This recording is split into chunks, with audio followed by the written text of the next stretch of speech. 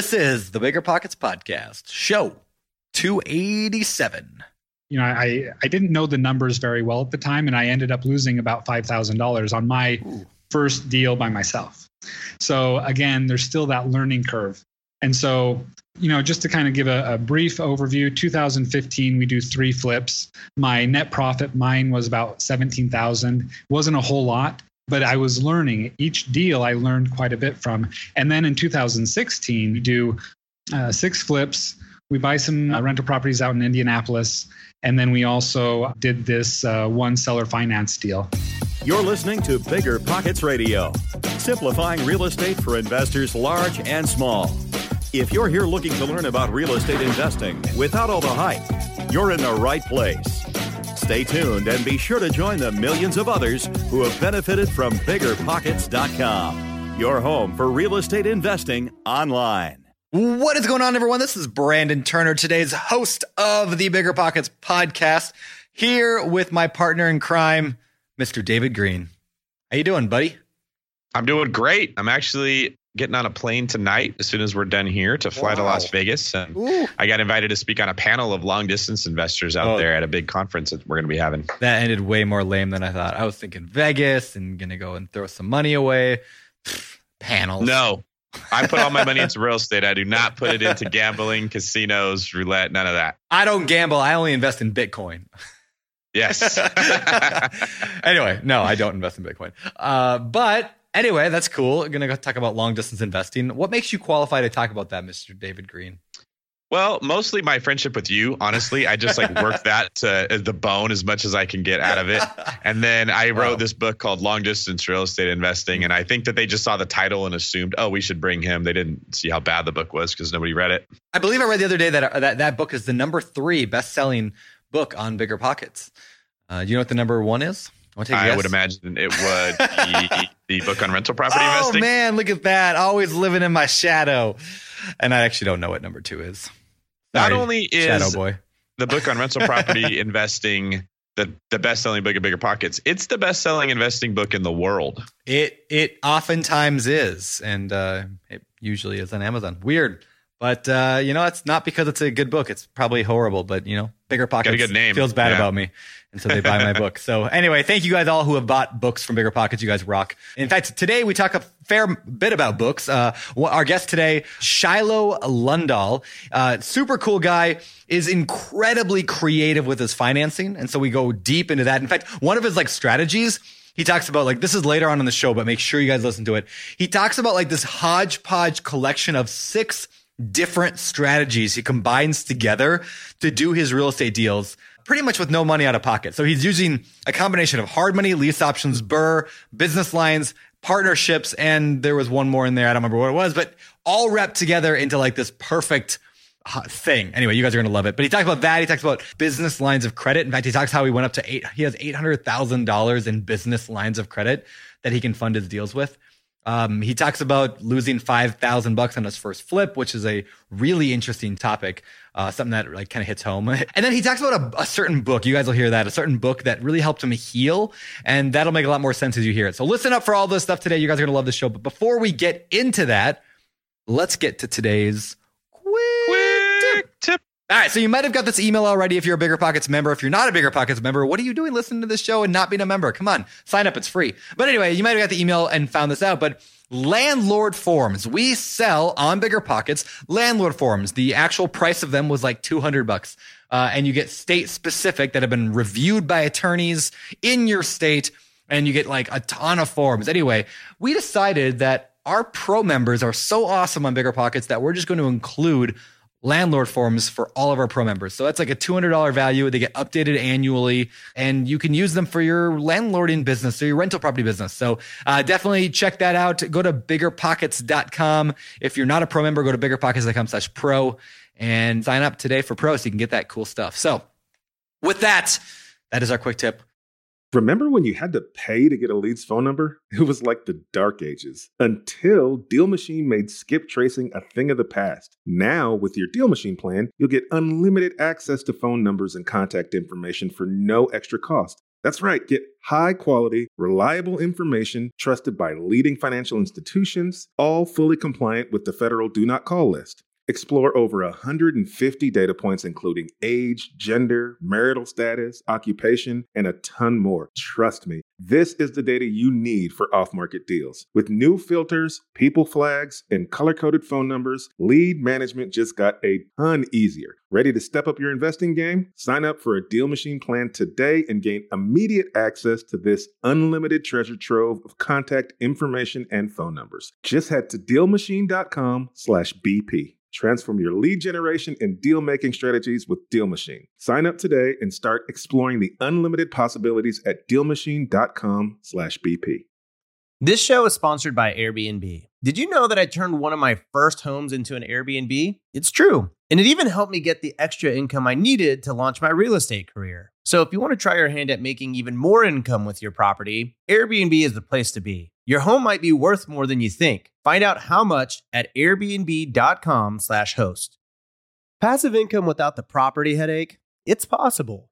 There's a way to invest passively in real estate and get monthly income without any tenants, maintenance, or property management. The Wealthy have been doing this for years, and if you're an accredited or high net worth investor, you too can collect cash flow without the headaches that come from owning rentals. How? By investing in a private real estate fund with PPR Capital Management. PPR's co-founder, Dave Van Horn, wrote the book on real estate note investing for BP. But he's not just investing in notes. Dave and his team also have an extensive background in commercial real estate. And with PPR Capital Management, they're strategically investing in both notes and commercial real estate nationwide. With over $500 million in assets under management, PPR has provided individuals with a steady source of truly passive income since 2007 without ever missing a payment.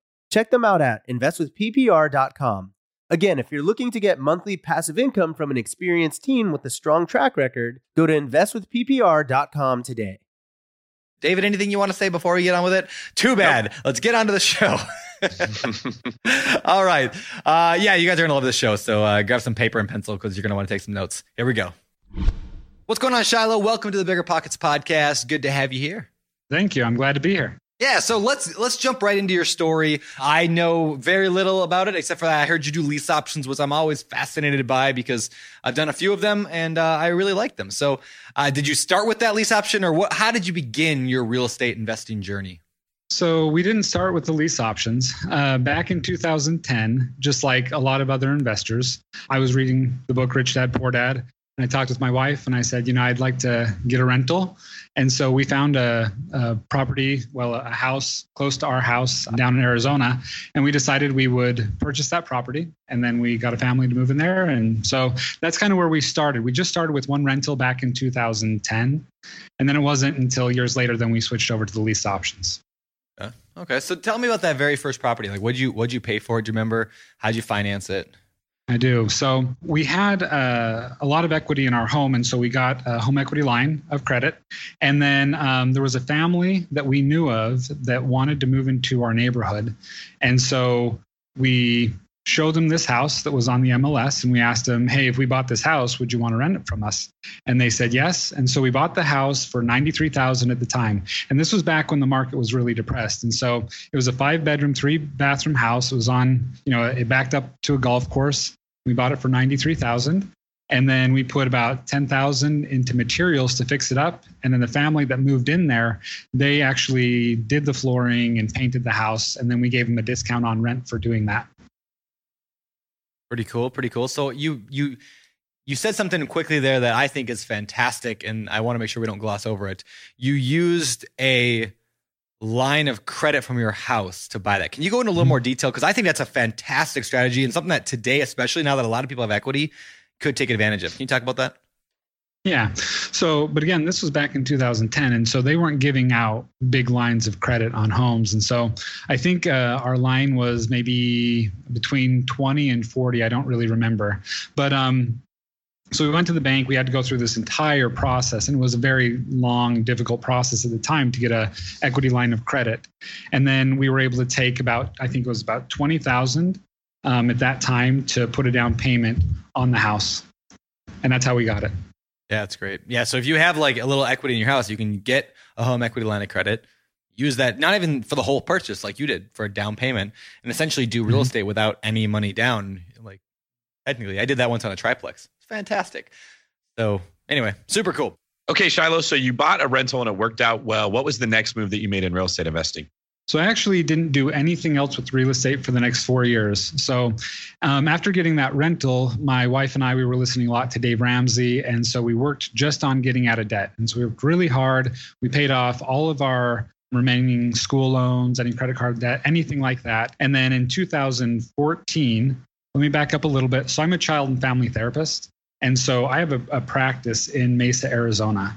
And I was practicing out of a building at that time. And then the building owner actually passes away, and then they're about ready to sell the building.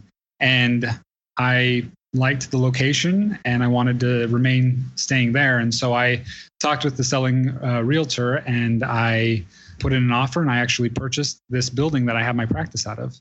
And then we built out the other side, and then we added 6 more offices. And so right now I have a building in Mesa, Arizona that has 12 offices that I rent out to other therapists. And so that's my next move in real estate, was to go into this commercial deal. So you're basically like office hacking. Yeah. Yes. That's awesome. Yes, I am. It is considered an owner occupied because of all of the hallways and all of the other things. I do technically have 51% of the space I'm occupying or using to one degree or another. Nice. Very cool. So did that get you a better loan when you bought the property? It does. It does get me a better loan when I buy the property. All right. And then I've always been curious, how do you know what you should raise the rents every time a lease expires in a commercial building? Is there a rentometer for commercial stuff that you can check out? That's a great question. I don't know exactly. This is the way that I do it. So when I was in there, I was subleasing from somebody else who had a sublease. Okay, so I was subleasing a sublease. And so I was paying about $600 a month. And then when I purchased the building, I kept all of the rents about the same for a year. And then I increased them about $50. Some people left, other people came in. And as other people came in, I was steadily increasing the rent. And so now I usually have people on 2-year options. 2-year leases. And then I usually increase the rent about maybe 2 or 3% a year. Did you say you were, I just got to dive into this. You were subleasing a sublease and then you bought the property. Does that mean that they were subleasing from you and you were subleasing from them? It was like the perfect circle? Is that how yes, they were. So it was kind of an interesting deal at the time. There was some conflicts between me and the person that owned the sublease. And I was kind of nervous as to kind of being booted out of the group. And so I bought the building and then my anxiety went way down. Yeah. That's the funniest thing. Like, yeah. Anyway, that cracks me up. So, all right. So what came next then after the commercial building? You had the rental, that thing's going fine. I'm assuming like you're learning how to be a landlord. Were you managing it yourself then? Did you have a property manager? Yeah. I was, okay. And I still am managing the property. Okay. So the thing that came next is my wife and I at the time, we had a new baby at the time. And so we're up late and we're watching HGTV and things like that. And we're seeing these people flip houses. And we say, hey, you know what? We should try that. We should go and see if we can do something like that. And so when I purchased the building, this desire to do real estate came back up. We had that one rental back in 2010, and then we decided, well, why don't we try some more? And so I found my Rich Dad Poor Dad CD again. And as I'm listening to that, I thought to myself, why did I stop doing this? Why did I stop listening to this? I missed out on like 4 great years of buying real estate. And so after listening to that CD, I thought, I wonder if there are other like books out there like this. So I look up Robert Kiyosaki, and it turns out he actually has a lot of other books. I don't know if you guys knew this. He does. But he has a lot of other books. And so I listened to my next book was Cash Flow Quadrant. Yep. And that book, one of my favorite books, it changed my life. Yeah, the first time I read Cash Flow Quadrant, I didn't get it. Like I didn't get into it. It was fine. It was like, okay, whatever. And that was when I was like 21. Then I reread it a couple years ago and I was like, this is the best book I have ever read. And I realized that book subtly influenced everything I have done since then, but I didn't know it at the time. Like I wasn't ready for the truth of Cash Flow Quadrant at the time. Ooh. Yeah. Anyway. Well, And to go even deeper than that, that book was actually very healing for me. How so? And that sounds kind of weird because, it's just a book about, how people earn money. But what happened was I am not a really great employee. And so when I would get jobs, I would oftentimes in the job think, you know what, I know that my boss wants me to do it this way, but this other way is more effective. Why don't I just do it this other way? And so I would go and do it the way that I thought was effective. And my bosses didn't like my creativity or my thought process. And so I would tend to get in trouble doing it that way. And so when I read the Cash Flow Quadrant and I realized that there's a different mindset from an employee, from a self-employed individual and a big business owner and an investor, I realized everybody in my family, my parents, my aunts, uncles, my grandparents, everybody in my family owns their own business. They're all entrepreneurs. And so I grew up with the mindset of a small business owner.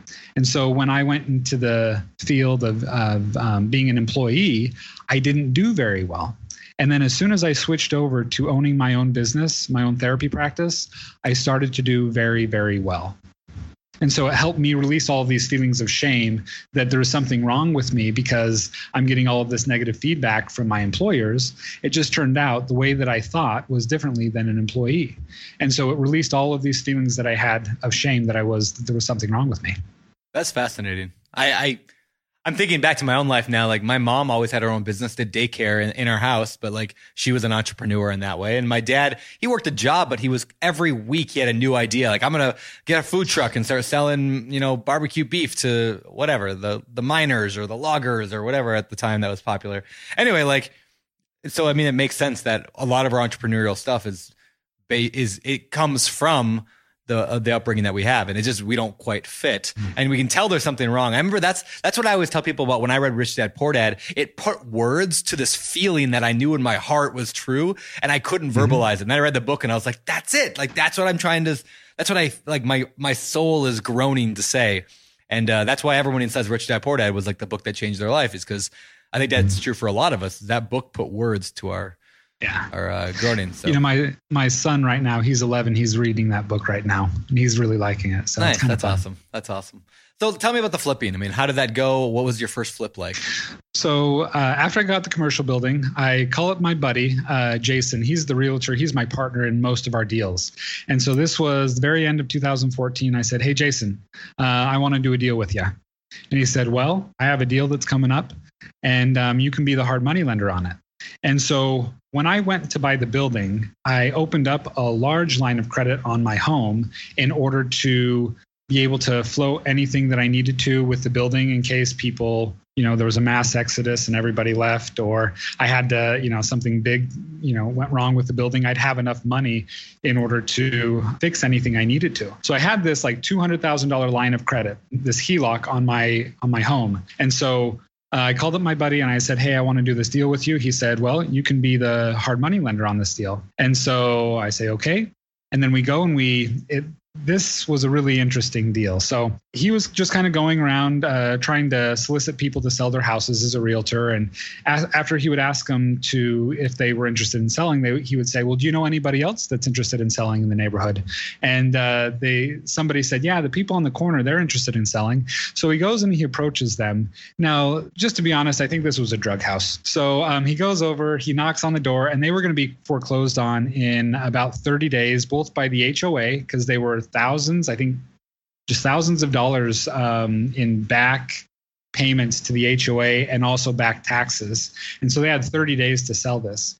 And so he went and he had offered to buy the house for about 120. Okay.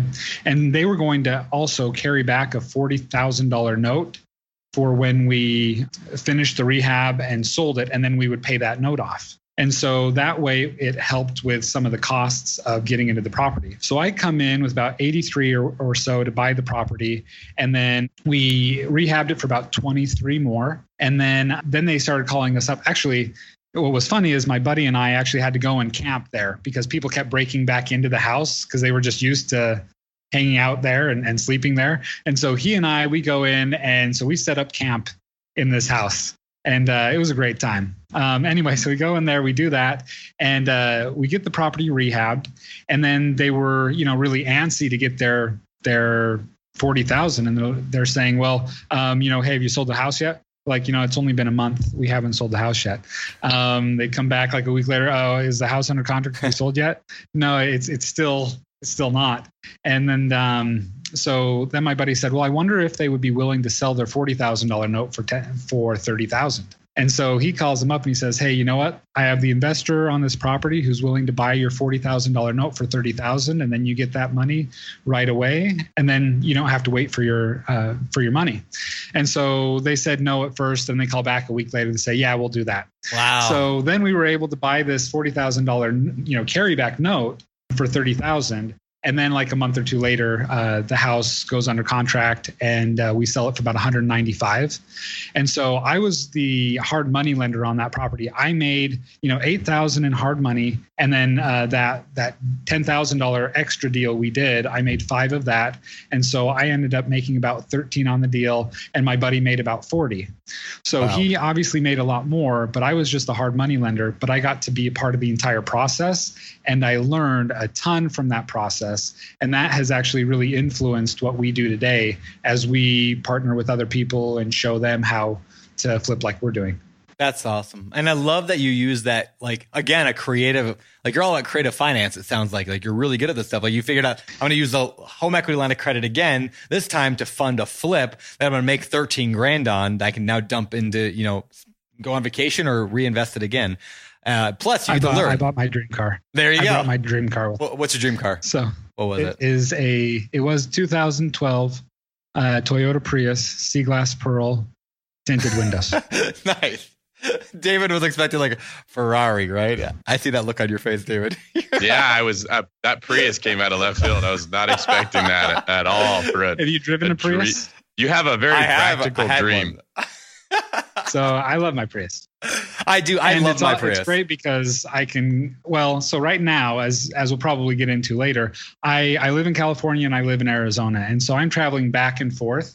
And so my work day on Friday night ends about 10 o'clock at night. And then I get in my Prius and then I start driving on the 10. I drive for a couple of hours. I pull over. I have one of those IKEA mattresses that, you roll up, you just have it, flat in the back of my Prius. And I sleep there for about 6 hours. And then I wake up and I drive home, get home by about 10 o'clock in the morning on Saturday morning. So that's hilarious. Cause like 2 years ago, like 3 years ago now, my wife and I did a road trip all around the country, and we took our little Prius and we went all around. And I'm 6'5.5". So like I'm a tall guy, right? And like she's a tall lady, like she's like 5'10", I think. Anyway, we both slept just fine in the back of our Prius all around the country, and it's fantastic. It was like it's like 6'6" from like toe, so like I fit just fine. We had a sleeping bag, we had a little mattress, a little memory foam. It was amazing. You just pull over at a rest stop and sleep. So that's funny. Yep. Well, I loved it. Yeah. Was your head pushing into the windshield? Like Brandon is a tree. He needs a Prius, not a Prius. No, it's there's a lot of room back there. You'd be surprised. Actually, I made a video. I found it on I'll see if I can find the video and put it on the show notes for the show, which is at biggerpockets.com/show287. But I have a video of me actually preparing the back for a bed and then turning off the light. It was like a time-lapse video my wife and I made. Anyway, all right, back to your story. You sleep in it, and that's why it's a dream car, because you have dreams in the car. There you go. Okay. All right. So tell us, Shiloh, you learned a lot on this deal, and it sounds like you kind of got, like the juices flowing on how creativity works. I think that note idea is brilliant. I've honestly never even thought of that. Like, that the house is going to sell. So the note holder who doesn't know that, you go to him and you shave another $10,000 onto this deal. You have a very similar strategy with your lease options that you guys are doing now. And from what I understand of it, you often have zero money of your own into the deal, and yet you're still able to cash flow and then see a big windfall of profit. Tell us how you have this structured and how all the different creative things you put together have allowed you to invest in real estate with none of your money. Okay. Well, I can tell you that, but really it took a while to build up to that. So it took a while to gain credibility. It took a while to understand real estate before I could actually get to that point. So a lot of times on the podcast, it's talked about how to do real estate with, none of your own money. And my buddy and I, we really do a lot of real estate with very little of our own money left in deals. However, it took a while to build up to that. So like right after that deal that I did with my buddy, and you say that, it was creative. to be honest, I didn't know how to do that, but my buddy did. So, I encourage people to definitely partner up with somebody who knows what they're doing. And that's what I did. I partnered up with my buddy. He knew what he was doing. And right after that deal, I actually go into another flip where I was all excited to do this flip, but then I didn't know the numbers very well at the time, and I ended up losing about $5,000 on my first deal by myself. So again, there's still that learning curve. And so, just to kind of give a brief overview, 2015, we do 3 flips. My net profit, mine was about $17,000. Wasn't a whole lot, but I was learning. Each deal I learned quite a bit from. And then in 2016, we do 6 flips. We buy some rental properties out in Indianapolis. And then we also did this one seller finance deal. And so we were doing quite a few things. But with the 6 flips, my buddy and I each made about $95,000. Wow. Each of us on those 6 flips. That's fantastic. So take us back to the one that you lost money on. What did you do wrong that caused you to lose the $5,000? So I was excited about the property. I was looking for a property. I talked with this guy that was buying properties at auction, and this property came up for sale for about 103. I thought, oh, this is great. In the area they're selling, I could probably sell this for maybe 145, 150. And so we buy it, and then there's like this auction fee on top of it. So we have to pay him another, $2,000 or $3,000 to go and do the bidding for us. And then our contractor comes, and then he's going and fixing everything. The rehab turns out to be like 35 when we didn't think it was be that much, but we're new at this. We wanted to make it really cute. So we did, but it cost $35,000. And then after that, there was also an unpermitted addition. So what they had done is they'd put this extra room and they left a garage front. And so when we bought it, there was this room that had a garage front door. When you looked from the street, you just saw a garage door. And so, but it didn't make sense because it wasn't a garage, it was a door. So we removed the garage. And then, after it's been on the market, we get this code compliance from the city of Mesa saying, hey, you have this unpermitted addition. Like, I don't know what you're talking about. So I go to the code office and I'm talking with them. They're like, yeah, you didn't have permission to do that. I'm like, well, we bought it that way. Well, unfortunately, you didn't have permission. So we had to go to somebody who drafts, not an architect, but a draftsman. He needed to create some plans for the addition that was already done. We had to go to the city and get those approved. And we were really close to not getting them approved and they would have had us take that carport conversion back to a carport. And then we would have lost, 150 square feet, and our ARV would have gone way down. And so it was really, honestly, a few inches too short to actually have there be like a driveway to the side to be able to go into the backyard, where we had to put some covered parking because there had to be covered parking on the property, and there wasn't any way of doing it in front. So we had to put some in the back. And because it was too close to the neighbor's fence, they were so close to letting us or not having us do that. But they finally said, okay, you guys, you just put some covered parking and we'll grandfather it in. It'll be okay. Wow. So this huge process happened. And so ultimately we ended up losing about $5,000 on that deal. So this happened to me on my last flip or one of my last flips, where I had found out after closing that the garage conversion to part of the house was done without permits. And therefore the city or the county, this is a county property, county wouldn't let me do it. And so I went to the county, went back and forth with them trying to do it. At the end of the day, they would not let me do it. They basically said, we want you to tear it all down to the ground, rebuild it all back up again. Even though it was fine the way it was, they just wanted it completely gone.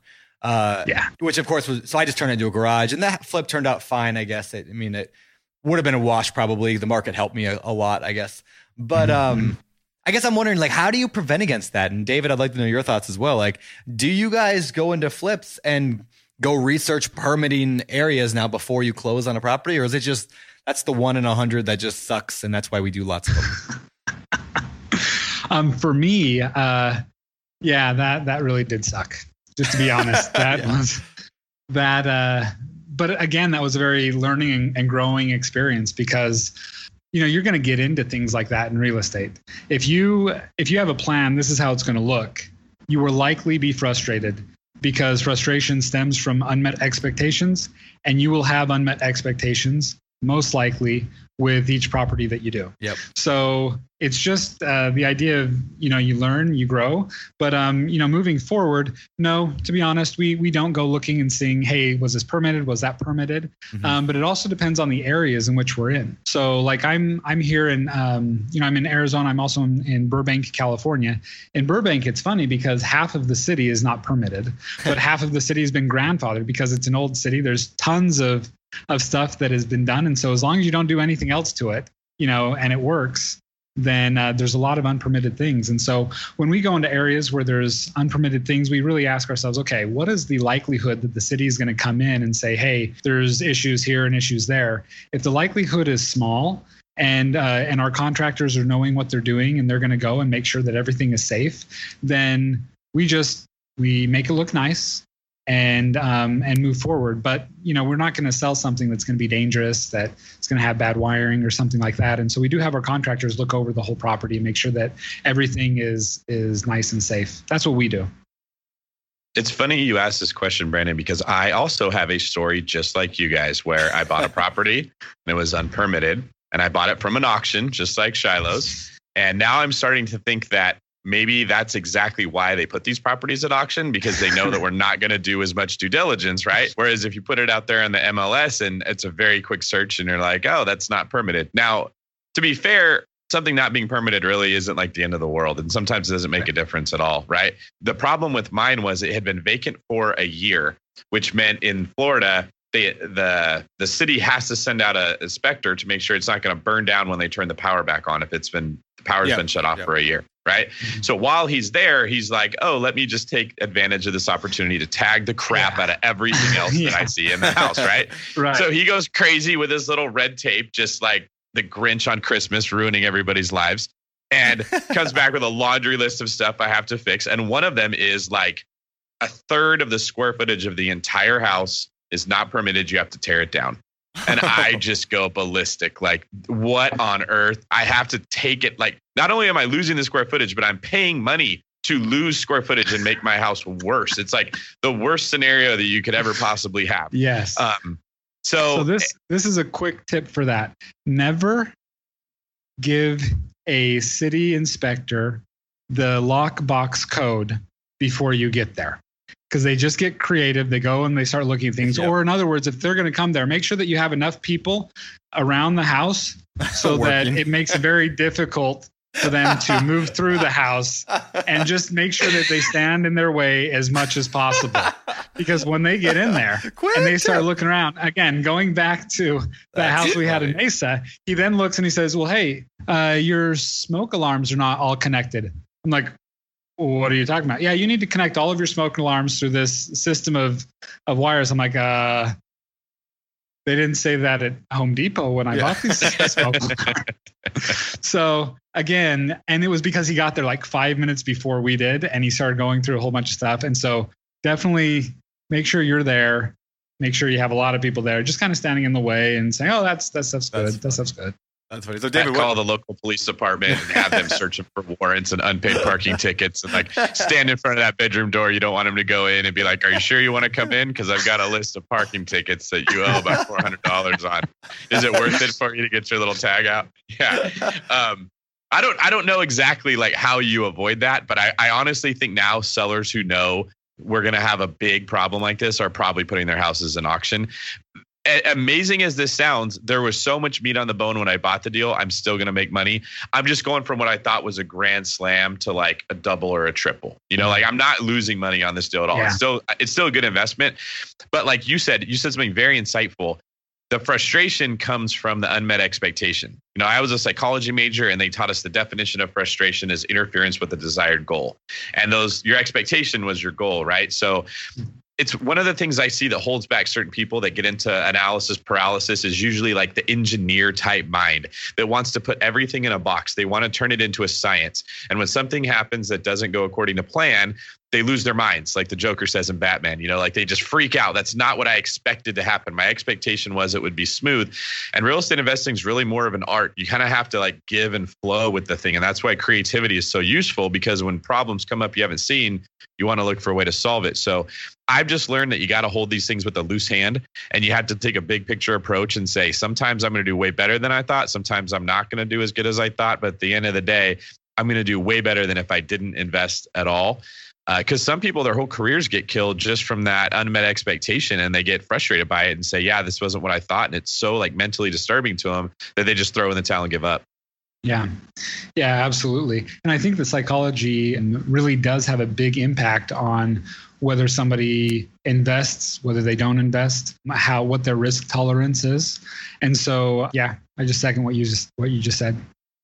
This show is sponsored by Airbnb. Did you know that a long time ago, before I ever started my real estate business, I turned one of my first primary residences into an Airbnb? And that's the extra income that I needed from Airbnb that gave me the confidence to go out and work for myself and eventually quit my 9-to-5 job. And now I have dozens of Airbnbs all over the country. I've even partnered up with the old David Green on a recent property in Scottsdale to take our portfolio to the next level. And of course, we host it on Airbnb. But you don't need to be a full-time real estate investor to start on Airbnb. As a matter of fact, I was self-managing 10 properties while working my 9-to-5 job, so I know anybody can do it. Think about it this way. You're looking for extra income and going on a vacation. Wouldn't it be great to rent out your space and let your property pay for itself while you're gone? I did this one time. I pitched my wife and my roommate, because we were house hacking, on the idea of renting out our home, and it paid for all of our expenses on a trip to Mexico City. So go and give it a try. It might just change your life, just like it did mine. And I really do mean that. Your home might be worth more than you think. Find out how much at airbnb.com/host. Deciding how to invest your capital can be extremely challenging, especially when the market is constantly changing. That's why it's never been more important to partner with a company that has a great track record. The BAM Capital executive team has successfully navigated through the Great Recession, COVID-19, and the current interest rate environment while delivering maximized returns to their partners. BAM Capital is a trusted multifamily syndicator with over $1.3 billion in transactions, delivering a historical average of over 35% IRR with an average hold period of 3.5 years. And BAM Capital has consistently paid preferred return distributions for over 50 consecutive months, has not lost limited partners capital, and has not called capital past the subscription amount. BAM Capital's disciplined investment strategy is targeting undermanaged institutional quality trophy assets throughout the U.S. heartland for accredited investors who are looking for generational wealth building or monthly income opportunities. Their offerings target cash flow stability, capital preservation, long-term appreciation, and accelerated tax benefits. Join BAM Capital's over 1,200 investors across 44 states and get started today at bamcapital.com. Again, that's bamcapital.com.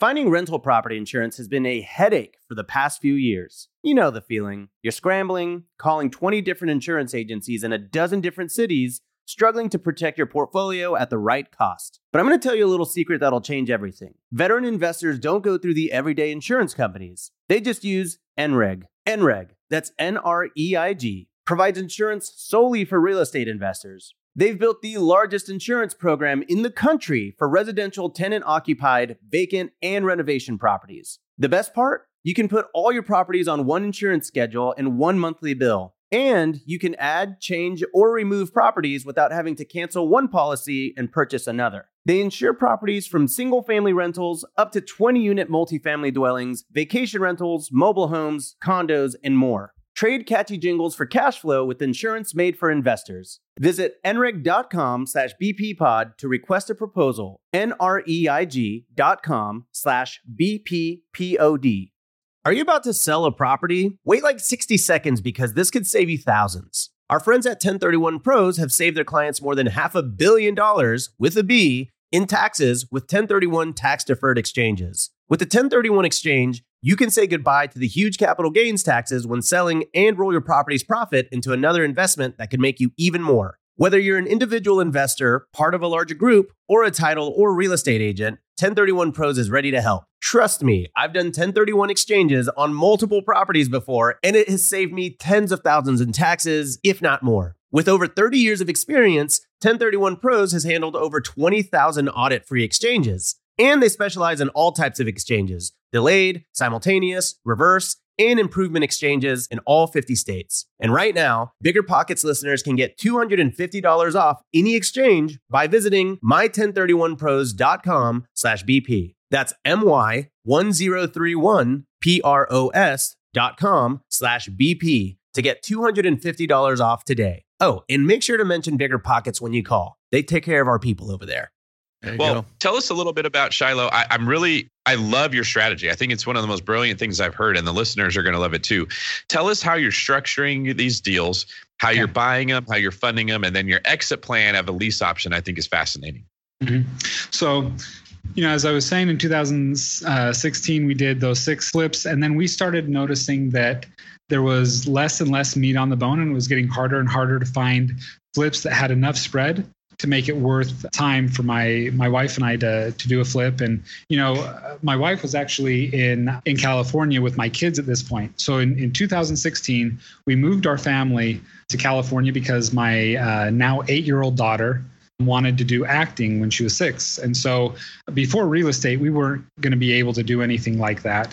But then when real estate came along and we were able to increase our money, basically, then all of a sudden a lot of options started to become available to us. So we moved our family out in 2016 to California.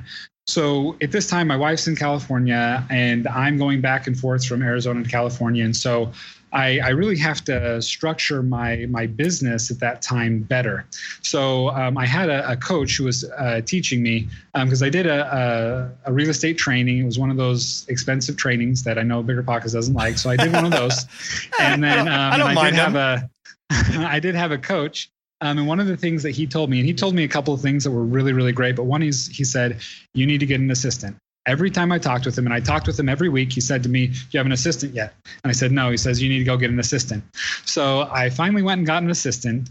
And, I was just paying her hourly, but she made it possible for us to be able to switch this model to doing these lease options because they were going to take a little bit more time and effort. And with my wife in another place and with me only there half the time, I needed somebody to be able to do a lot of things that either I couldn't do myself or that wouldn't be worth my time going and doing. Anyway, going back to what you were saying, when in 2016, when we found that the margins were getting smaller, we went to another training, and it was a pretty inexpensive training in Phoenix where this guy talked a lot about lease options. And so my buddy and I went, my partner and I, and we decided, I wonder if we can switch over to this lease option model. And so we were running the numbers, and we decided, I think that we can. And so at the very end of 2016, we had a couple of properties that we still had. And so we switched them over to the lease option model. So this is specifically our lease option model. What we try to do is we try to get our all in, meaning the purchase price and the rehab. We want all of that to be $140,000 or less. And so in our market, that works really well. And we want that to be 75% of the ARV. And so to give an example, let's say we buy a property. This is a property that we did. We bought a property for 93, and then we put about 47 into it. And so we're in it to about 140. And then the ARV came at, or the appraisal came in at, I think it was 190. And then we sold that property on the lease option for 195. So they come in with an option fee. And then, so they come in with the option fee. That helps give us some money back. We also were able to get a loan on that property at 75% of the ARV because we have a great relationship with that bank. And they gave us 16 loans in 2017. Wow. So it was great. It was a great contact that I got from another investor. So we did all of these loans with him. He gave us 75%. And so we're into that property, practically nothing. They give us that option fee of, a lot of our option fees are about $3,900. So they give us an option fee that brings it so our all in is zero. And then we're still cash flowing about $100 each on this property. And they have this option to purchase the property anytime between now and within the next 5 years. So I want to unpack all of that. First of all, so you find a property that needs to be fixed up. You buy it. You said is it like your HELOC, that kind of money? Like, you said, or what did you say there? I told you about that program that I went to. One of the things they taught us to do was how to access credit lines, how to access credit. And so I went from having $200,000 of available credit up to about $800,000 of available credit in about a year and a half time. Wow. But I had to work with banks. And so, as part of our little team that we have that does real estate, my buddy's the realtor, and basically I'm the money guy. I go and I find money. So I find money through banks. I have some of my own money. And then we partnered with probably 20 people in the last year that bring in money in order to do deals with us. So, all right. So I want to talk on the credit line thing real quick. Are you talking like business lines of credit, or are you talking credit cards, or what are you talking? So I'm talking business lines of credit, credit cards, business credit cards, signature lines of credit, portfolio loans, home equity loans. Any type of loan almost. Okay. We've worked towards getting those credit lines. That's fantastic. All right. So, obviously you got to be careful with them. So basically what you're saying you're doing then is you're buying them with this money, this short-term money, basically, right? Maybe higher interest, higher payments, whatever, but you're just doing that. Well, not really. Yeah. So it's not really, we buy most of our properties with hard money lenders. Okay. So hard money lender comes in, and because we have really good relationships with these hard money lenders, they'll sometimes lend us between 90 and 100% of the purchase price. And even on some of the deals that we've done, like we did a deal that the purchase was 110. And actually, this is a funny deal. It originally was a mobile home that had continually been built upon. And so it was more a structural built home than it was mobile home. And so that one we did have to get a lot of permits on. We then converted the whole home to a structure built home, and the rehab was like $100,000. So the hard money lender was willing to come in and lend us about $200,000 on that property. So he lent us for the purchase, and then about $90,000 of the rehab, because the ARV was like $285,000, $290,000. Nice. And that's actually just a really good point to bring out. Like, if you want to find, hard money lenders to fund most of your deals, I don't know many that will do 100%. Maybe they will. But if you want to fund most of your deal, just find really, really good deals. Like a hard money lender's their job is to get as secure a loan as possible so that they win no matter what. So the better deal you get, the better chance you find of a hard money lender like that. Okay. So you're buying it with hard money. You're using the credit lines then as like rehab money. Is that like where that comes in? Yeah. Okay. Yeah, so we were using those more as rehab funds and things like that. And just real quick on the hard money, we didn't get those loans at the beginning. Yep. So we built up that relationship with the hard money lenders until eventually they started giving us those types of loans because they saw our track record.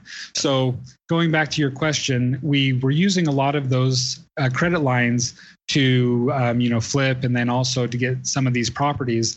But then over time, as we've been doing this, I've been able to pay off the majority of all of those credit lines. And so even though I have maybe 800,000 available, I might be using maybe, $400,000 right now. And that's a huge equity line at a low interest rate. And then a couple of other ones at pretty decent interest rates. And some are business lines and some are personal. All right, so you buy the property with hard money, using some business lines of credit for however rehabs and whatever. You're getting the property done, looking beautiful. Now the thing's worth way more. Now you're going to that local community bank. You're getting a refinance on it, so you can pay off all that short-term money. And now you have a nice long, probably 30-year mortgage on it, I'm assuming. So they're giving us business loans on this. So these are 20-year. Mortgages, 5-year fixed. And so they adjust after 5 years, but that's where the lease option comes in, because we do lease options for 5 years. That's awesome. So, and that way, the people in the home, and we don't just put anybody into our properties. We're not looking to, release option these over and over and over again. That's not what we're looking to do. We look for end buyers, people that want to come in that for one reason or another, they can't purchase the home right now because they may have had maybe their business, collapsed in the financial collapse a couple of years ago, or maybe they've had some medical bills or something like that. But they're good people. They have solid jobs. They are, they have a good income. We bring them in because they really want to own their own home. They don't want to keep renting and moving and things like that. So they find that we're doing this lease option like, oh, that's perfect. Yeah, I'm happy to pay that option fee so that I can buy this property. And a lot of them, when we give them these 5-year lease options, they come up and they say, you know what, my goal is to be able to buy it in the next 2 years. And, you know, they're happy to be in there. They're grateful to be in there, and they take really good care of the properties. Cool. Can you give us a basic definition of what you mean by lease option for anyone who isn't familiar with the term, hasn't heard of it? We don't talk about it a lot on the podcast. Yeah. So a lease option, you have to be careful also with the lease option because there's different laws that have come into effect, such as Dodd-Frank and other things like that try to protect people from getting into mortgages that they're eventually not going to be able to pay. And so what we do is we qualify somebody to lease our properties by, you know, we do a background check and credit check, and then we also verify their income. So they have to make 3 times more than the lease amount every month. Okay, so if we lease it for $1,200, they need to make at least $3,600 a month. And so that is the lease portion. Okay, and it's just a regular lease, except a couple things that we do put into the lease to make it so that the property management is really low is we, rather than leasing it at $1,250 a month, we lease it at $1,350 a month.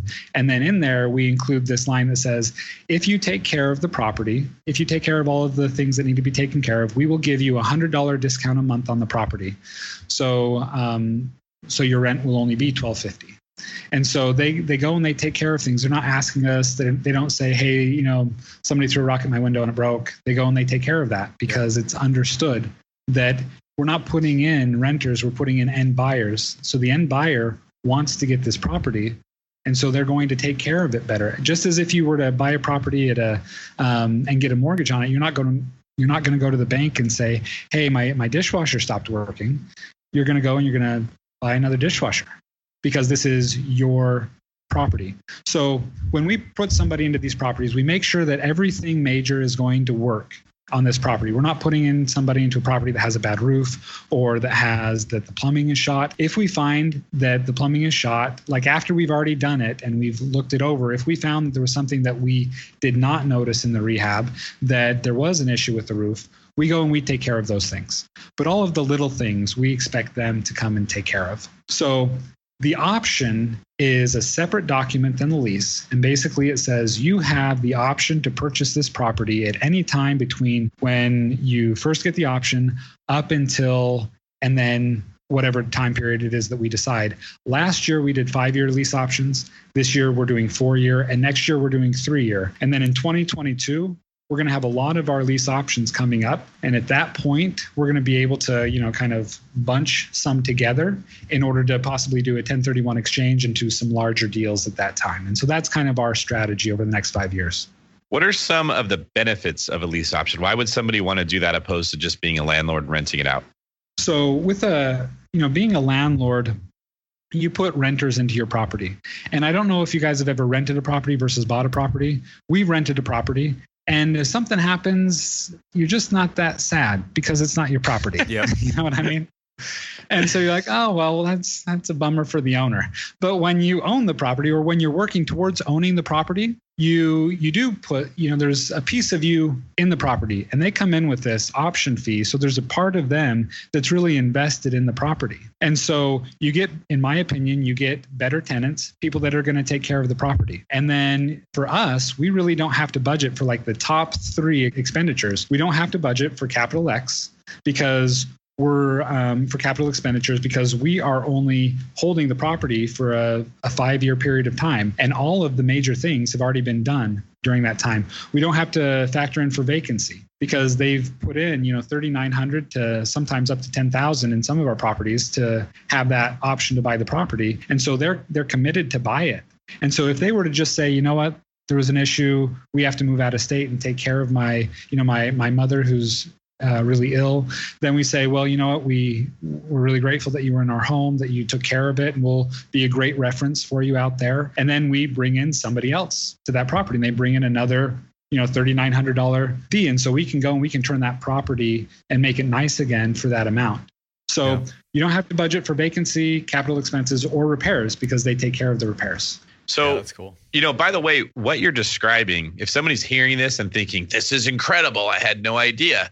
Well, I know that person hasn't read Brandon Turner's book on knowing the money down investing, because this is all stuff that he pulled right out of the book. And you've taken the pieces of it that you needed and combined them together to put the strategy together. If I understand you right, what you're basically doing is giving up the potential upside if you have a huge market run, right? If your property goes to $300,000, well, there's a lease option that he could buy it at $195,000 and your tenant's going to get a great deal. Mm-hmm. But what you're gaining is the lease option fee up front. So now he's emotionally invested and financially invested in this property. You're getting rid of the two biggest costs, in my experience, in 2018 for real estate investing, which is capital X and maintenance fees, because they're saying, well, we're going to pay it. And you're only having to give up $100 a month or so in rent to get that. And you basically created stability while you gave up, the opportunity that it could have went crazy. So, when I look at the strategy you're discussing, it would work great in a market where you're not expecting huge appreciation, or maybe you feel like you've already had a really good run and there's not a whole lot of room to go.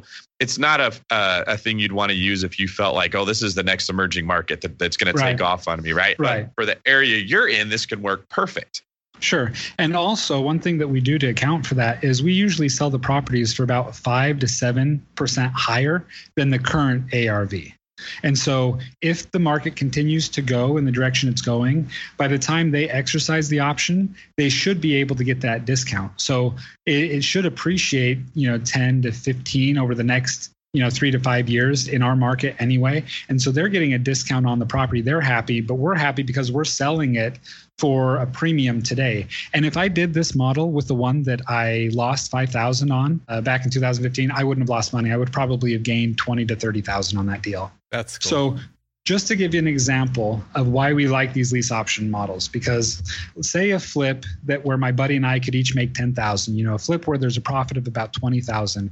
If we use the lease option model, he and I make about 3 times the amount that we would normally make on a flip. And so rather than us each making about 10 on a deal, we'll make 30 on a deal. So each property that we get from the get-go, we usually have a $30,000 increase in net worth right up front. And then over the 3 to 5 years, we make about 30 to 40,000 each on each deal. So here's what I love about this is you're taking all these different strategies. I mean, like let's list them off real quick, right? So you got the BRRRR strategy, which we talk about, right? BRRRR investing, buy, rehab, rent, refinance, repeat. You got that. You're combining that with hard money, combined with business lines of credit, combined with lease options, like all wrapped in together. You created this strategy out of, you created this strategy. Maybe somebody told you exactly to do this, but I'm guessing you just figured that out a little bit along the way, right? Yeah. So this was a hodgepodge of like 3 or 4 different strategies put together.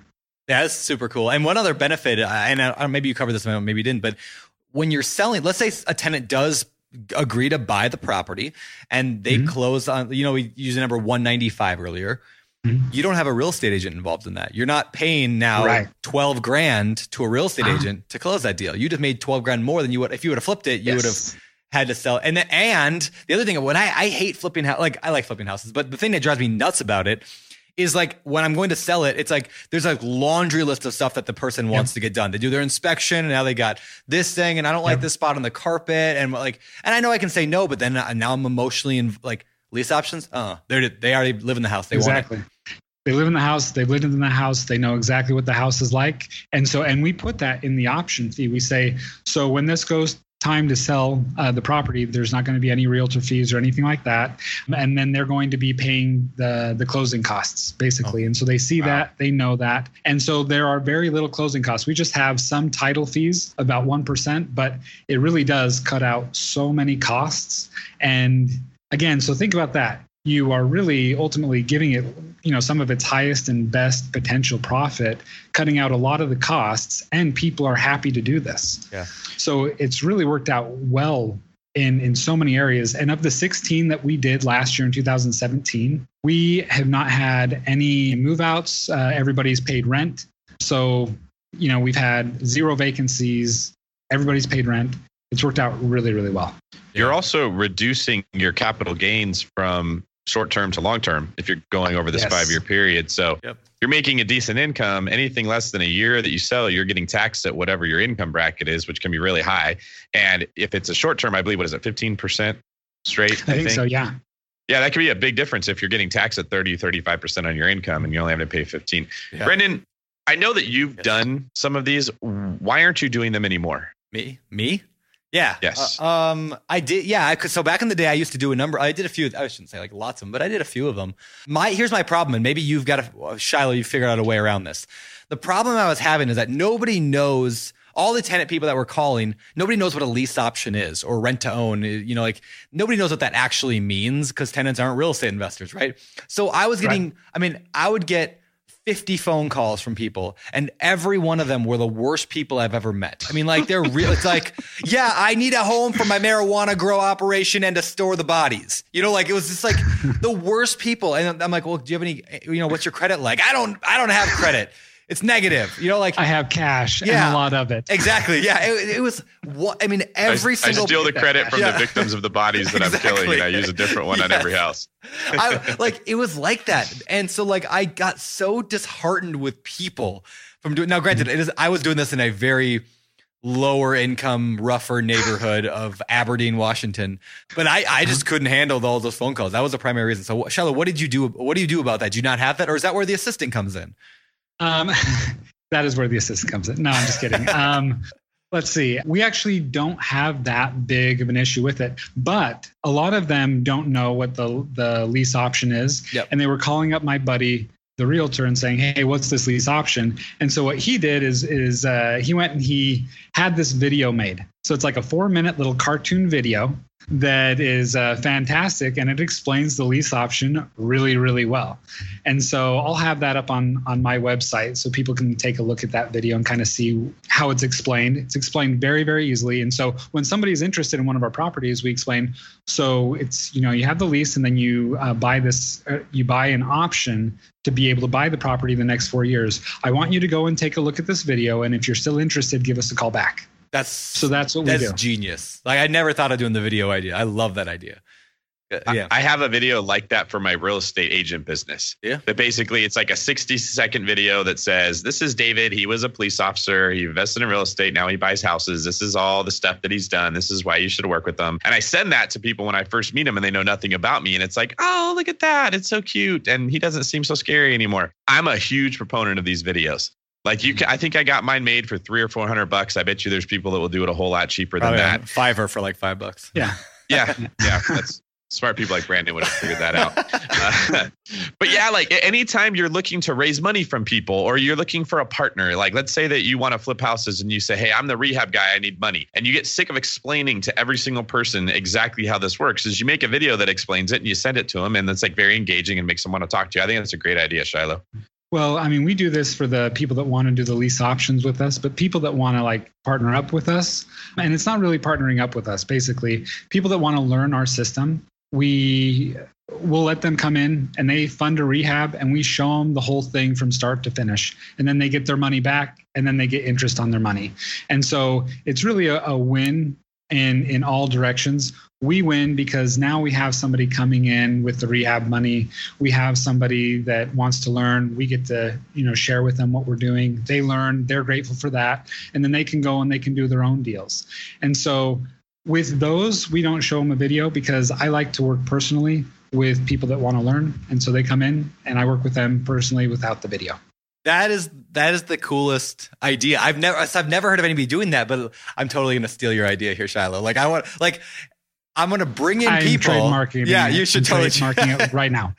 Right now. I totally just sent a text to my lawyer. Yeah, there you go. Good. So is that all it takes to trademark something? 1 second, Brandon. Have you guys seen the episode of The Office where Michael declares bankruptcy? No. And he just opens the door and screams, I declare bankruptcy. And he thinks like that's all. And they're like, you can't just say I declare bankruptcy. And he says, I didn't say it. I declared it. Yeah. Well, actually, that's what you need to do. That is pretty much for a trademark. That's all you have to do, really. But anyway, if you want to patent it, that's more complex. Okay, so here's what I'm like. You're basically finding people who are up and coming, wanting to get involved in real estate. And you're saying, look, if you want to learn everything that I'm doing, you've got to fund my next deal. And just like you did as a hard money lender when you got started, which is super cool. I love that this is coming full circle. So now now you get funding for a real estate deal. They get to learn, and you can avoid all the high fees and points of hard money. I am totally stealing this idea to fund my next deals. This is the coolest idea ever. But anyway, at the same time, we do give a good rate to the people that come in to learn, and so it really works out well. I mean, when you think about it, total cost wise, their money is usually just invested for about 4 months. Yep. So even if we're giving 10% or something, their money is only invested for a short period of time. And so, but still they're earning money on their money. They get to learn the process. And so it's been really great. I've met some really good friends doing this, and they tend to be really grateful. And then they come to my meetup, and it's great because then they share, hey, we did a deal over here with Shiloh. It worked out great. And so it's been awesome all around. It really has. That's so cool. I'm really impressed with that. So anyway, keep that up. All right. So yeah. Super cool. Let's see. So you're doing the lease option thing. So here's one more thing I want to talk about with lease options. One of the other difficulties I've found is that a lot of people who go into lease options, the tenant or tenant buyer, so to speak, they don't end up buying the property. I mean, I think I once read a stat that said 90% of lease options never fulfill their thing. Now, obviously they don't have to. It's an option. They're not required to. They're not under contract that they have to. It's just an option. But how can you increase the chance that the tenant will? Because you ideally you want them to buy it, I'm assuming, right? I mean, if they leave, you can always just redo it again, but it's nice to get out of it and restart it. We don't set out to buy any property that we want to do a second type of lease option. All of our properties are really set up to just do the lease option once, and that's our goal with them. And so, you talk about that statistic, but then again, you think about, well, where was that statistic coming from? And then you think, oh, I wonder if this is why the Dodd-Frank Act came out, because of the way that they were setting these things up. So if you look at our specific model, very simple. We're not selling it for way overpriced of the market. We don't have this exorbitant amount of lease option fee that they have to come in with. And so it is really for the everyday person that wants to come in, that if they work on repairing their credit over the next year or two, they're going to be able to get a loan. All of the properties that we do, or the majority of them, I should say, are under the medium price point for the property. So there's a lot of interest in that price point. And then also it's just easier to get a loan on those types of homes. And we connect them with a mortgage company or a mortgage broker who then helps them get their credit where it needs to be. So after they've been in our property for about a year, we're starting to now connect them with these mortgage brokers that will help them get to where they need to be in order to purchase the properties. And then when they purchase it, in all honesty, their monthly payment is going to go down. Yep. So it just works. It works for them. It works for us. And so we haven't held these for the whole 5 years yet to be able to say, well, this is our percentage. Yep. But my honest guess, with all of the people that we have in there, I think that ours is going to be much, much higher than the average. That's awesome. Yeah, that was the idea I was going to go with at some point if I get back into lease options, which I guess I kind of am with Mo Homes. But anyway, is hooking them up with a mortgage person, helping them, because most people can get a mortgage if they just know how. I have a friend who did a lease option and wasn't able to fulfill it. He lease optioned actually from another friend of mine. They couldn't buy the house though because he quit his job right in the middle of it to go be self-employed. Great for my friend. Great for him wanting to go be a contractor on his own. I love the guy. But at the time I was like, dude, you will kill your shot of getting a mortgage if you do this. But he was, these people just aren't cognizant of what mortgage lending laws are and rules are. Sure. So hooking them up with a mortgage lender, I wonder, could you even require, maybe you don't do this, but could you require them to meet a certain number of times? You have to meet once a quarter for the entire lease option with the mortgage person. Is that weird? You ever thought of that? It's a good question. We haven't thought about that personally.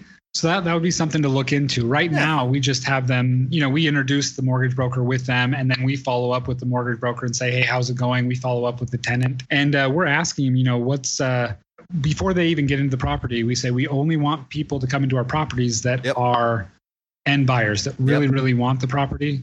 And then when they say yes, then we hook them up with the mortgage broker. And so, we're hoping that this is all going to work out, but we're going to follow up with them regularly. That's awesome. It's just so smart, everything you're doing. So fantastic. This has been really, really good so far. And we're not quite done yet because we're going to head over next to the world famous Fire round. Fire round. It's time for the fire round.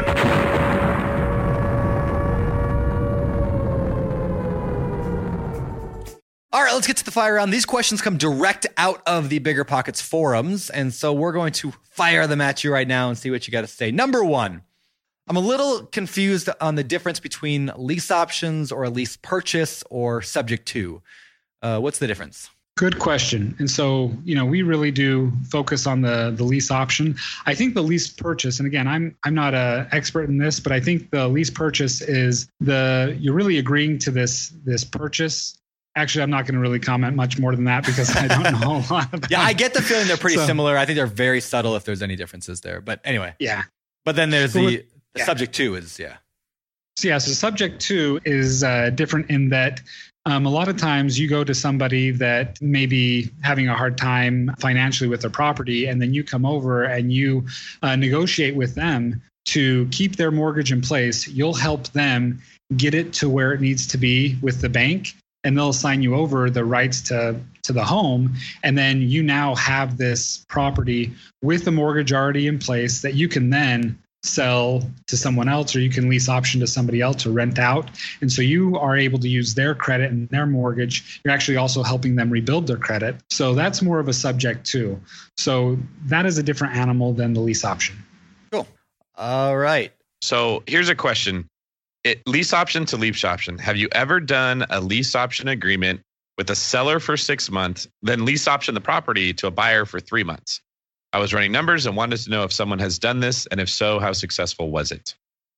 So we haven't done that. And the reason why is because we want to be a little bit more involved with the property. We want to keep the property for a longer period of time because as the people are in there, they're paying down our mortgage on the property. Yeah. And so that's another form of income is the mortgage pay down. So we don't do it that way. We like to do the 3, 4, or 5 year terms. Cool. What about this? I can either do a lease option contract or a rental agreement and a separate option agreement. Which is better in your opinion? Like one document or two? Definitely the two separate documents. And the reason being is because you don't want something to look like a mortgage, because then you're going to get into the Dodd-Frank, issues. And so we don't do right now, we're not doing any credit backs towards the purchase price because of the Dodd-Frank Act. And so you want to have your documents be separate. So you have a lease agreement, and then you have this separate side contract, which is an option to buy the property. All right. And that just helps keep you more safe when it comes to legal reasons and things like that. Okay. When you are lease optioning homes to tenants/buyers, what percentage actually end up exercising the options? Does that matter? And if it does matter, are there ways to improve the likelihood that a tenant will exercise his or her option? So, as we talked about before, historically, it's been said that that a lot fewer people actually exercise the option. What I believe, and we haven't gone the full course to test this out, but what I believe is as you're working with the tenant buyer, and as, if it's a longer term lease and they have more time to actually rebuild their credit and things like that, I think that you're going to be able to get somebody in a better place to actually get a loan on these properties. All right. Last one here. I'm going to do one more. My tenant wants to buy my property. I'm willing to sell, except for they have horrible credit. What are some tips I can give them to improve it?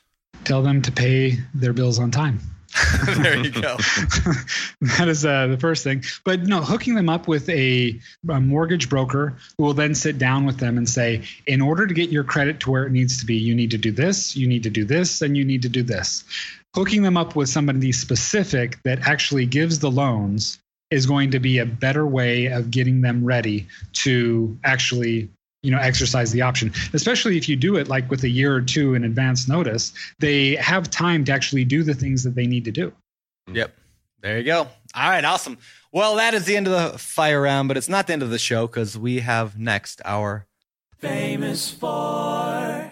All righty. So with that, let's get to the Famous Four. Number one, what is your favorite real estate related book, Shiloh? That's a really great question. I've been thinking about this a lot, and I think it's probably going to have to be 2 favorite business books. Can I switch over to business books? You can. You can if you want. Okay. You're gonna steal David's thunder here. So as I mentioned to you before, there's Cash Flow Quadrant by Robert Kiyosaki. I love that book. And then there's the classic Richest Man in Babylon. I love that book. Yeah. And then I'm going to go for a different one. I'm going to go with Shoe Dog. Oh, okay. The Nike If story. either of you guys, I've not read the story of Phil Knight. You know, that book was very, very helpful for me, especially more recently, because if you read that book, you hear his story of, building and every month, or every year, his business was like, doubling in size. And he was having the hardest time going to banks and getting funding for his business. And so that was one of his biggest deals or biggest challenges. And so, going through that whole process and seeing the struggle and hearing about that struggle, it helped me feel like, okay, if I'm going to get bigger, there's going to be struggles. And one kind of affirmation that I have for myself is I don't shy away from big challenges. I welcome big challenges because they're an opportunity for growth and learning. So I don't shy away from those. I really like that book and kind of motivating me to take them head on. There you go. Fantastic. All right, David, I won't rob your Next thunder. question would be, since he took my second one. That was a really good answer, though. Honestly, big challenge, Bob. Tell me a little bit about some of your hobbies. What is it you like to do? So, I have different hobbies for different people. Like I love to go on dates with my wife. That's fun. We like to go out to dinner, go to a movie. We have a great time with that. With my oldest 2 kids, my oldest daughter, we went down to Costa Rica recently, had a wonderful time. Beautiful. The food is great. We went ziplining. With my son, I love to go deep sea fishing with him. I don't know if you guys have ever done deep sea fishing, but it is a blast. And then my 8-year-old daughter, we rollerblade to 7-Eleven and we get Slurpees together. Nice. So that's what we do. My 3-year-old, I like to build trains with him. So those are my hobbies. I went deep sea fishing one time, and my dad was out, and a buddy of mine. We went out on the boat, and we got out there, and all of a sudden, like, the waves hit so hard and so terribly. Like, I mean, our boat was going like 30 feet, 40 feet up in the air. I mean, it was. I died for like an hour. Like, I remember just laying on the floor of the boat, just puking, but not being able to like get up to do anything about it. And they finally had turned the boat around, and it only ended up being a 2-hour tour instead of the whole day. 5-hour tour. That was the worst day of my life. Hands down. That does sound like a true fishing story where everything gets embellished just a bit. Oh, no. It was that bad. It was so bad. I passed out. I was so sick. I mean, I just passed out, and it was the worst experience of my life. Oh, man. Anyway, okay, moving on. What do you think sets apart successful real estate investors from all those who give up, they fail, or they just plain never get started? It's a good question. I think that, we talked about the cash flow quadrants and we talked about the different mindsets. I think that it does have a lot to do with mindset. The employee mindset is very much about safety and security. They want to make sure, I go to work, I do my 9 to 5, I get my, paycheck, and I feel secure with that. That does make me feel insecure because whenever I'm working for somebody else, at any moment, they can decide, this isn't working out, and then they can fire me. I feel a lot more secure when I'm working for myself than someone else. But I think that's a big part of it is it's the mindset and the willingness to take risks. And so at the beginning, when you partner up with somebody who's been doing it, it's a lot easier to take those risks because you don't feel like, oh no, I'm investing all of this money, I can lose it all. When you partner up with somebody who knows what they're doing at a kind of a limited amount, it's not as risky. You know what I mean? Somebody already knows what they're doing. But definitely, this is one thing I do want to say. You definitely need to vet the people that you partner with. In 2016, I partnered with somebody else up in Phoenix on 2 deals. They went very, very poorly, and I lost about $70,000 between the 2 deals. And so I learned a lot from partnering with that person about what to do and what not to do when it comes to partnerships. Wow. Yeah. Ouch. Any pieces of wisdom there on what not to do? Yes. So definitely vet the person. One of the red flags came to me when he went and showed me one of his properties. I'm like, oh, this is awesome. So do you have any offers on it yet? He's like, no. How long has it been on the market? It's been on about 10 months. We did just get an offer though. And my thought was, It's been on the market for a long time, and it's a high priced property. And so, but I was just really excited. Again, I was still pretty new. And so that wasn't as big of a red flag as it should have been. And then I was asking about all of these little things that didn't look like they were fully fixed. And he's like, you know what? That's fine. That's fine. But they were higher priced properties. And in the higher priced properties, those little fixes are not fine. You need to make sure that those properties are done well. And then I didn't read his contract nearly well enough to know if this deal goes bad, what happens. So you should definitely read the contract well, vet the person, talk with other people that they've invested with. If I had done any of those things, I likely wouldn't have invested with him, and I would be $70,000 richer. There you go. Brendan and I had a attorney on the podcast that was we were basically talking to him about, making sure that your forms that you have for your tenants are rock solid. And one of the things that came up was that you can go to an attorney and say, hey, can I pay you for an hour of your time? Read this contract and tell me what you think. Because the reason most people don't read contracts is not that they don't think it's important, is that they don't understand what they're looking at and they don't like feeling stupid. So they just don't read it, right? It's kind of like reading in a language you don't understand. Well, go take it to the person that speaks that language and pay them to read it for you and say, I want bullet points of exactly what these things mean. And if you hear something that doesn't sound right, well, then you can bring it to the person. And just that really small investment of your time and a little bit of money would, save people a lot of money. So that's a valuable lesson that you're sharing. Thank you for that, Shiloh. Absolutely. Yeah. All right. So last question, where can people find out more about you? Good question. So I'm doing lots of different things here and there. I have a website, blueequities.com. And on that website, we highlight some of the rehabs that we've done so people can kind of see the workmanship of some of our rehabs. I am putting up some more information about lease options on there. So that's one way. They can Google me. I have stuff on Google about me. I have different educational videos when it comes to therapy and parenting. So one of the things that I do is I teach parenting classes in Mesa. And I've been doing that for years and years. And that's been a great thing. I also have an app that I've developed that helps individuals struggling with addiction overcome addiction. And so again, I have a lot of different things. You can Google me. You can come to the different websites that I have. I guess that's how to get to know me a little bit more. You can send me an email through my websites. So cool. That's how you get to know me. All right, good deal. And of course, you're on Bigger Pockets. I've seen you around. So I'm on Bigger Pockets. We'll make sure we link to your profile there on the show notes at biggerpockets.com/show 287. And with that, awesome. Shiloh, we got to get out of here. Thanks for coming on the show today. This has been fantastic. I love your story. I love your journey. You got some creative finance stuff going on, and I love that. So keep it up. Thanks, man. And thanks for letting me come on the podcast with you guys. This was great. Yeah, thank you. Adios. All righty, that was our show with Shiloh Lundahl. I sure hope I'm saying his last name right. Lundahl? I think so. What do you think? He has such a cool first name that no one's really going to pay attention to his last name. That's the problem. I kept saying like Shiloh. Yeah. Doesn't that mean peace? I think that means peace or something. I think that's Shalom. Maybe in a different version of it, though. It could be Shiloh. Yeah, maybe. I don't know. Maybe I'm just butchering my Jewish language skills. But anyway, fantastic show. I love people who do like creative finance. I mean, I love all people, but I have a special place in my heart for people who figure out how to put together deals using multiple different creative strategies. Like, because, it's very seldom that one strategy works across the board, right? He combines different things. Yeah, I like that. Well, we've all got access to the same recipes, but what makes a chef is their ability to combine them into something that works, right? So if you're sitting there complaining that real estate is too hard or you can't make it work, maybe you're not combining the ingredients in the way that works, and you need to look at yourself and ask yourself how you can improve as a chef. Wow. David Analogy Green. Coming in strong.